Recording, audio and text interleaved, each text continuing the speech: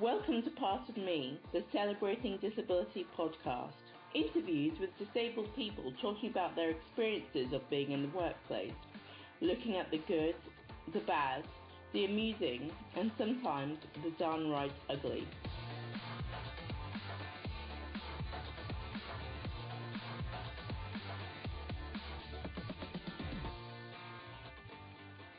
Disabled people bring a wealth of experience and skills into the work environment.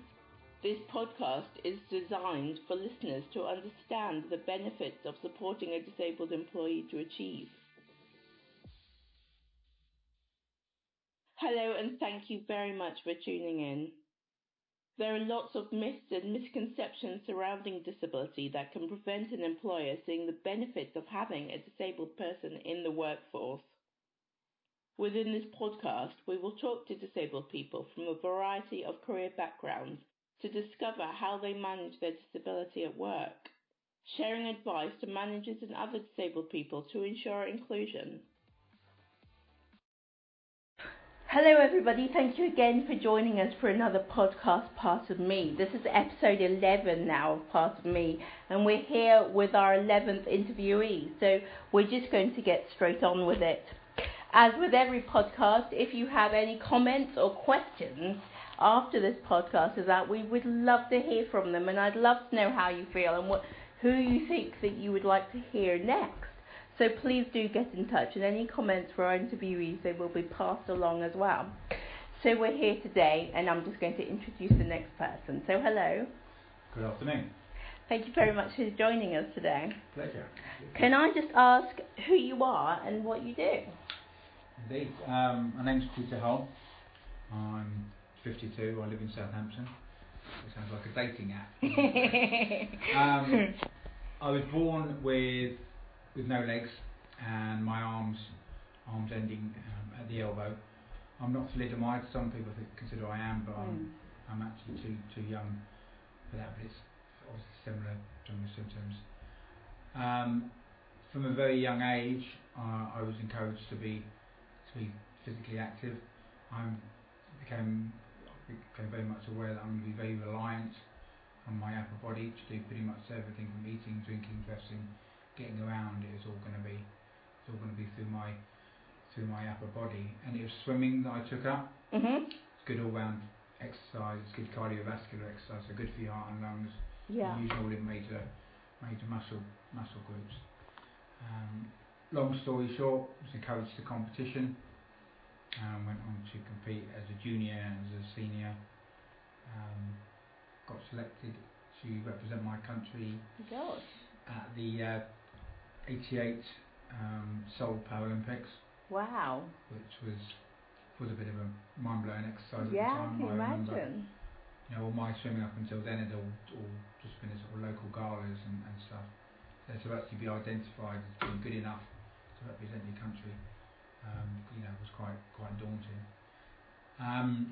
Went out, competed in 4 races, came 4th in all my races. Oh my gosh! So just outside the medal. Some people regard it as probably the worst position you can get because you're just outside those medals. Okay. But they're all personal bests, so that kind of motivated me. Yeah. Okay, well, I'd like to maybe go on to the next games, which all the training paid off. Went to Barcelona in '92. Wow. And came back with 3 golds. Oh my god, that's incredible! So congratulations. 20 years on. Yes. And after Barcelona, I sort of took the decision to sort of take a sort of step back from competition. It became very apparent to me that my quality of life had improved, both physically, mentally and emotionally, because of being physically active. And so I wanted to give something back. So I got into sports development. Okay. Went back to college and did 2 years studying. And again, long story short, started work for the county, for Hampshire, in 96, 97, as their Disability Sports Development Officer, and that's kind of what I've been doing ever since. Although I no longer work for the county, I now work for a charitable trust in Southampton called Active Nation, whose mission it is to get the nation active. And I'm part of their Active Communities team as their engagement coordinator. We have 3 programs, activity programs. It's all about targeting people who, for whatever reason, it may be because of an impairment, but it could be cultural barriers, it could be financial barriers. They're not active, and we've got these very flexible programs that we promote, so that we can get as many people outside and doing, not out their homes. There's stuff they can do indoors. I mean, for example, our Get Active program is like it's an upgrade on the old GP referral scheme, and it's health professional can refer you. You can refer yourself. And you'll provide details of your medical condition, whatever, and a tailor-made program, physical activity program, will be written down for you, and you have to sort of follow that through. After 6 weeks, someone will contact you and make sure everything's okay. And if going to gym is what you need, then great. If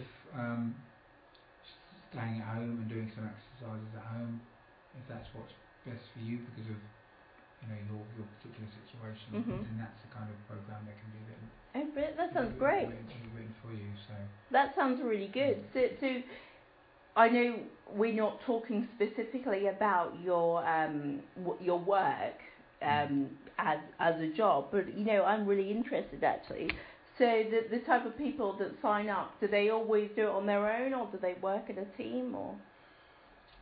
Within the program, we do have a team that's there to support. So we have an activities and workforce coordinator, and that person is responsible for setting activities up, for getting coaches and instructors in. Wow. And they, will, run activities specifically for individuals, whatever needs they might have. I mean, for example, another one of our programs is called Active Ability, which is targeting disabled adults.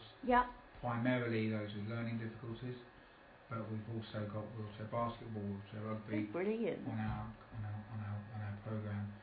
I'm a firm believer that whatever your position is, you can do something. It's all about identifying what you and it sounds a bit of a cliche these days. It's all about what you can do, rather than what you can't do. Yeah, I think you're right. I think but the only reason I think it's a cliche is because people say it so often. But it is true.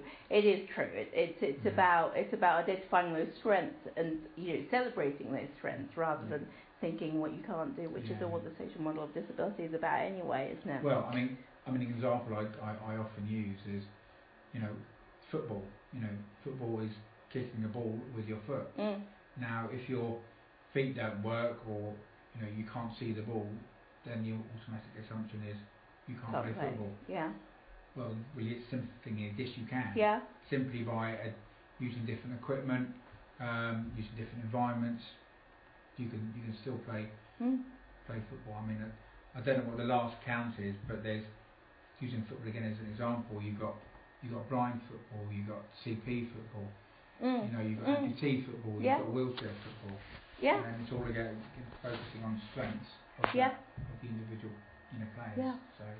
So Active Nation, is it only in Southampton or is it nationwide? It's nationwide. Our main headquarters are up in Stratford. But we've got pockets of activity around the country, but by far our biggest pocket of activity is in Southampton. Okay. So Brilliant, excellent. Oh my God. I'm thinking after this I'm going to sign up myself.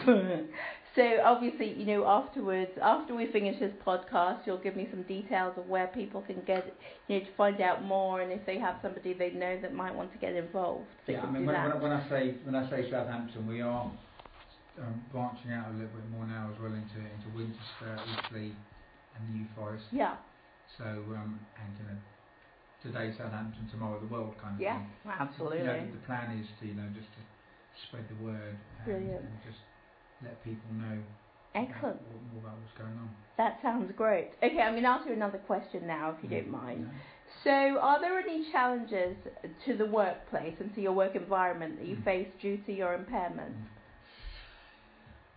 Offices are quite small. Mhm. I use a wheelchair to get around. It's an open planned office, but there's a few of us, and actually moving around the offices can be a bit difficult if everybody's in the office at the same time. I use computer a lot. As an engagement coordinator, I like to go out and meet people, talk to people, but obviously I have to plan. Yeah. And that's spend lots of time on the computer, on the phone. However, I also have an admin support lady called Hannah, who is basically there to make me look good. Because I can do all of this stuff, it does take me a lot longer to do it. And, and Hannah is great at sort of setting meetings up, organising me. I'm the best organised person in the world, and Hannah is great at sorting me out as well. I also use voice activated software on my computer. That certainly helps, as well. So where there's barriers, there's solutions. Absolutely. So what kind of advice would you give to people about the solution in the office environment with lots of people in an office space? Speak to the individual first of all. Find out what issues they have, or what I found over the years is people tend to make assumptions. Yeah. Quite easily. My own personal opinions. I think people will look at me and they'll subconsciously put themselves in my position, and they'll think, crikey, how would I do this if I didn't have legs, or if I didn't have hands or whatever. Hopefully that would never happen. But speak to the individual, find out what they can, what they can do, and consult with them, and just be as flexible, as you.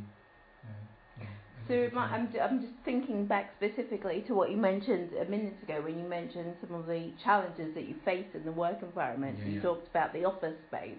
And I'm thinking, I suppose, a conversation that a manager has with a disabled person might mean that actually if you place my desk slightly at an angle, you put my chair a bit differently, or I can work in, the meeting room if it's free, or perhaps if I come in slightly earlier and finish slightly earlier, it makes a massive difference if somebody can be set up to begin with. And so it doesn't have to be, expensive, massive, office changing I think changes. you're right. I think that can be a barrier in itself. I think managers, employers can panic, thinking they could have this large bill that they've got to do, because they've got to make all these alterations. And we're a charitable trust at the end of the day. But just by simple things, just consulting, as you say, with the individual. I mean, for example, I get around in my wheelchair, but I like to get into an office chair because it gives me better support. My back, so where my desk is at the moment, I have got somewhere where I can park the wheelchair and transfer into an office, into an office chair. I think that's a massive assumption. You find it's a massive assumption that people make as well about being a wheelchair user, so you have to be in your wheelchair all the time. Yeah, exactly. Yeah. People automatically think that, don't they? You often hear the expression wheelchair bound. Makes me chuckle. Yeah. It makes you see. I see Yeah, that. it does. Yeah. You know, as if you're tied to the chain. Exactly. Yeah. Might be partial to a bit of bondage now and again, but that's only on a Saturday night. Exactly. And, that's another podcast. That's a whole different podcast. Absolutely. I'll send in my colleague for that one. Okay. Brilliant. Thank you very much. And I mean, what you were saying about personal assistants helping you with all sorts of things as well. I think sometimes it can be an assumption that when you have a personal assistant as a disabled person, they're there for one reason and one reason only. But as you very well kind of demonstrated, that actually somebody can be there for all sorts of things, and personal assistants have all sorts of skills and attributes to their career qualifications that they can bring into the workplace to assist somebody as well. So it doesn't just have to be about the physical aspects. No. I mean, the job description is basically, admin support. But also, I need to go, when I go to meetings, she helps out getting the wheelchair in and out of the car. Yeah. If I've got to carry books, or if I've got to set up a presentation or something, and it's there to help me to do that. And the thing is as well, personalities help as well. We clicked immediately, and I think if you're going to have a working relationship, I think it's good if you make that connection. Yeah. And sort of joking apart, I sometimes say we're as good mates as we are colleagues, really. And we do get on really well in that in that respect.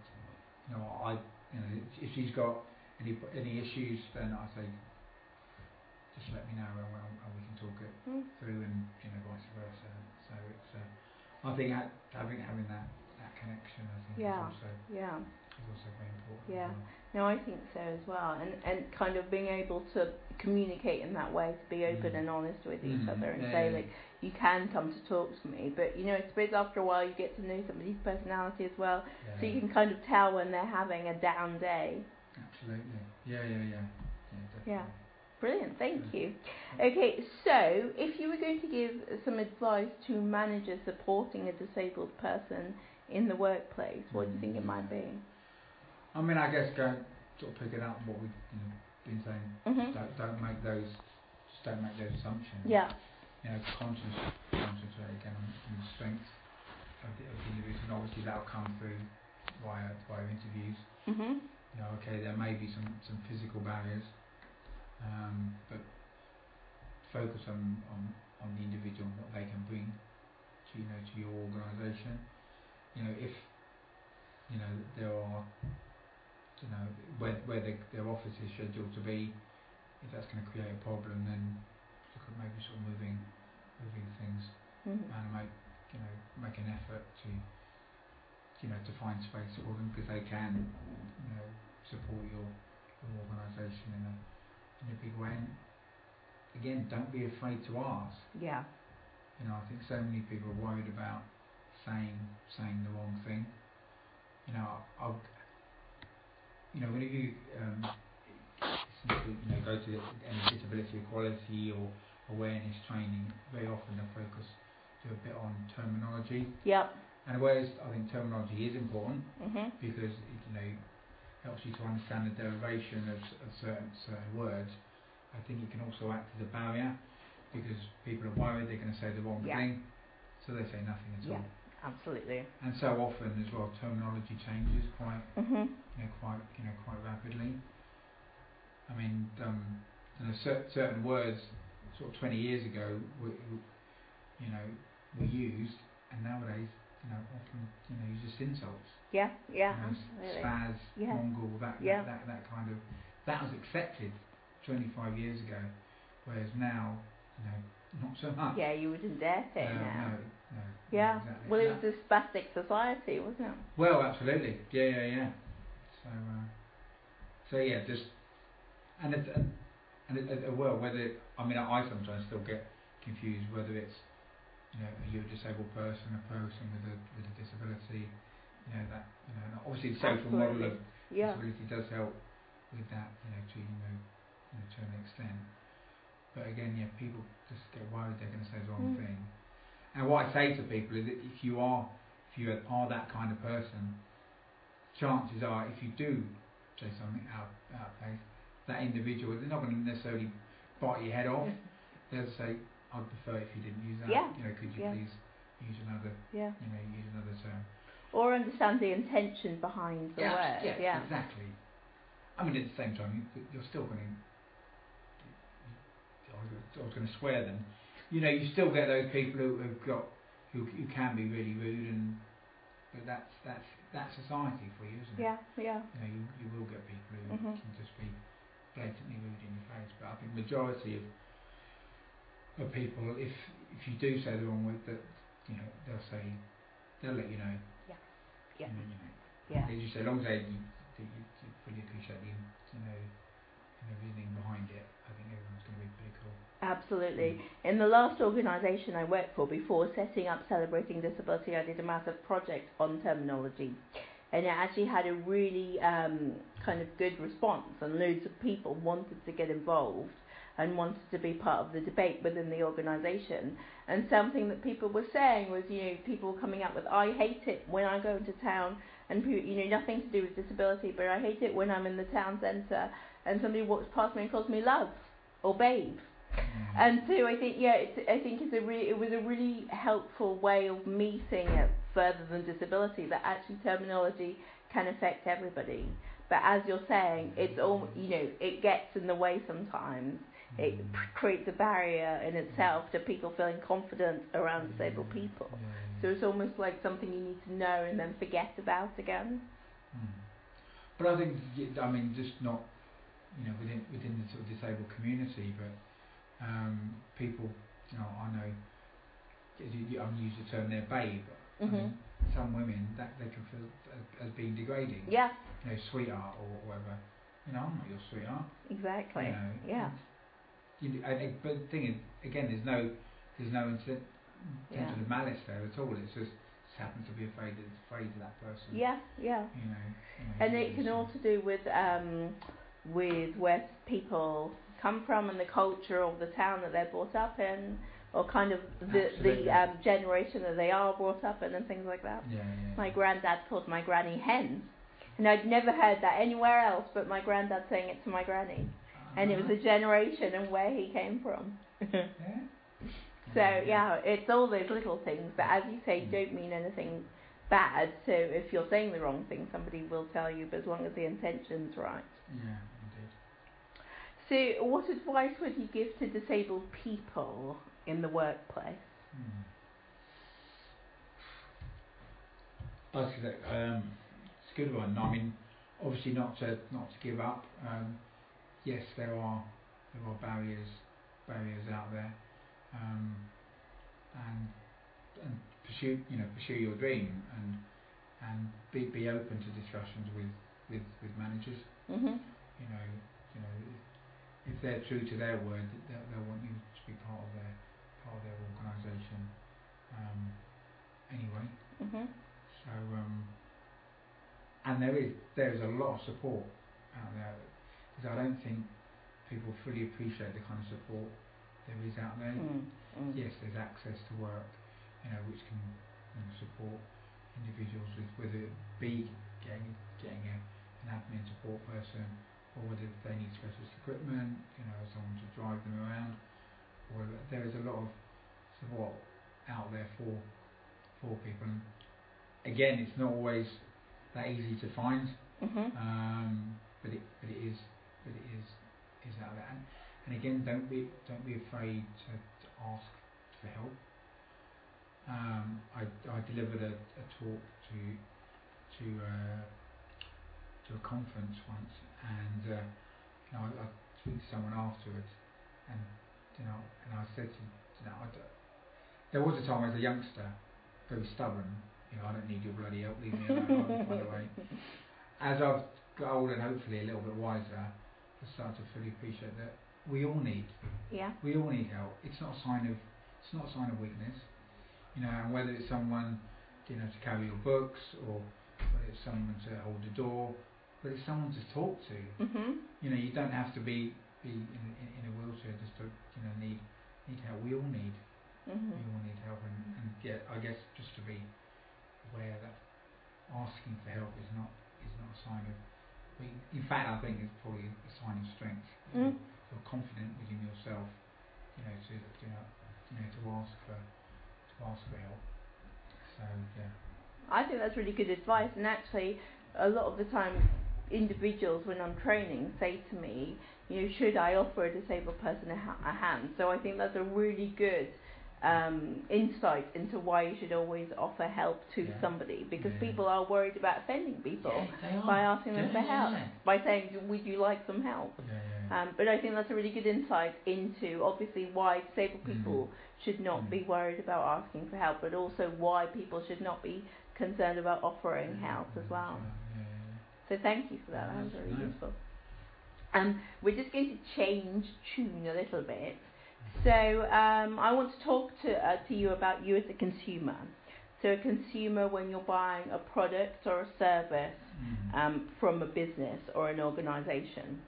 So that could, as they said, a product or a service, so it could be something in the shop or something you buy online or something you go to or anything. So as a disabled person, what is your biggest challenge to buying a product or service? Well, the first one that immediately springs to mind is getting money out of my wallet. I hate change. As in coins. I embrace change. Okay. Sorry, but yeah, coins and that. Just really, to be clear. Really, really fiddly. And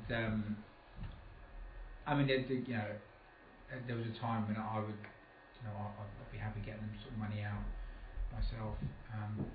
Now it's becoming increasingly more difficult. Using my shoulders all the time, I'm starting to get a bit pain and discomfort in my shoulders, so fiddling around is a bit uncomfortable. So sometimes I will ask, I suggest could I have a shoulder bag, so I keep my phone and my wallet in, and I will say, well, do you want to can you take the money out of my bag? And actually some initially comes to mind there is that not everybody's comfortable doing that. Complete strangers is asking you to take money out of their wallet. They don't always sort of feel comfortable doing that. I'll go back to the same places often, whether it be to the supermarket, to the pub, to a chemist or whatever. People have got to know me, and that's fine. But every time I go to a new place, I am a little bit wary, because I'm actually more worried about upsetting other people than making myself feel uncomfortable, because I can kind of pick up on their vibes, and I don't like to make people feel uncomfortable. But yeah, getting money out of my wallet is really difficult. I'm very grateful for the old contactless cards now. Me Does make life a heck of a lot easier. Although the downside of that for me is that I kind of lose track of how much money you're spending. Yeah. If you've got 40 quid in your wallet and you spend 20 quid, then you've only got 20 quid left. Yeah. And you use a card, and you swipe your card over the thing, and you think nothing more. Yeah, exactly. It's just plastic. And after a few weeks, you think, ooh, crikey, where did all that bloody money go? So doing stuff online, I guess is I'm used to using a computer and stuff. That's not so daunting. So I want to ask you a couple of questions in that, if you don't mind. But going back to the coins for a second, can you think of the change? Not that you don't like organisational change, but it's the physical coins. So are there any solutions that you can think of for overcoming that? I mean, you said one of the things, a big thing that concerns you is other people feeling uncomfortable about helping you.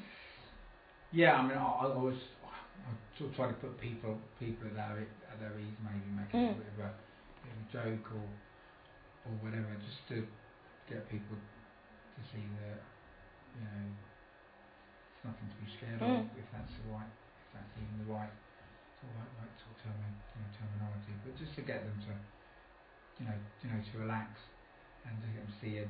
Okay, I'm going to struggle with this, but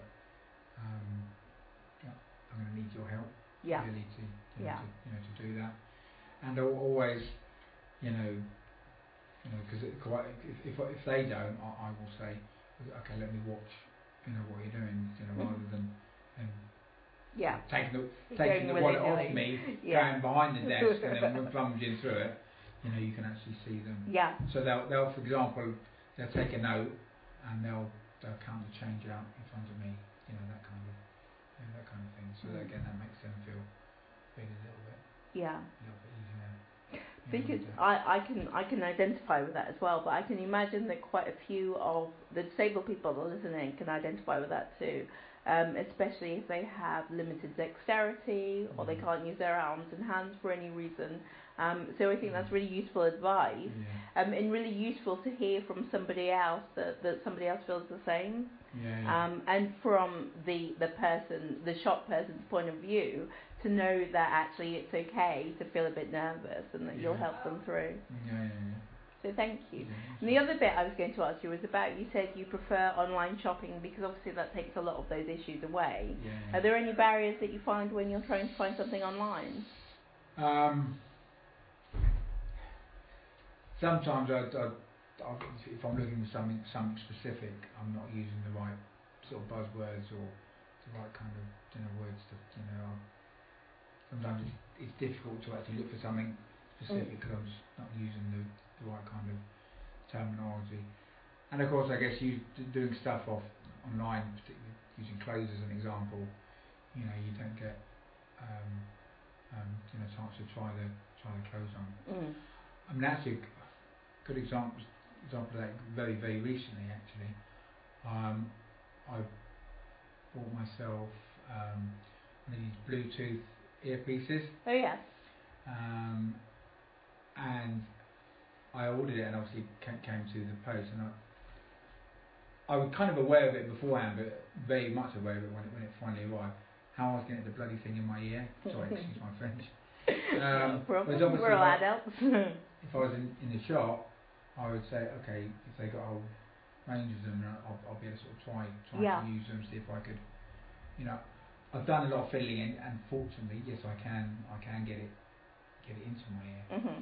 But obviously, being in the shop, you have that advantage.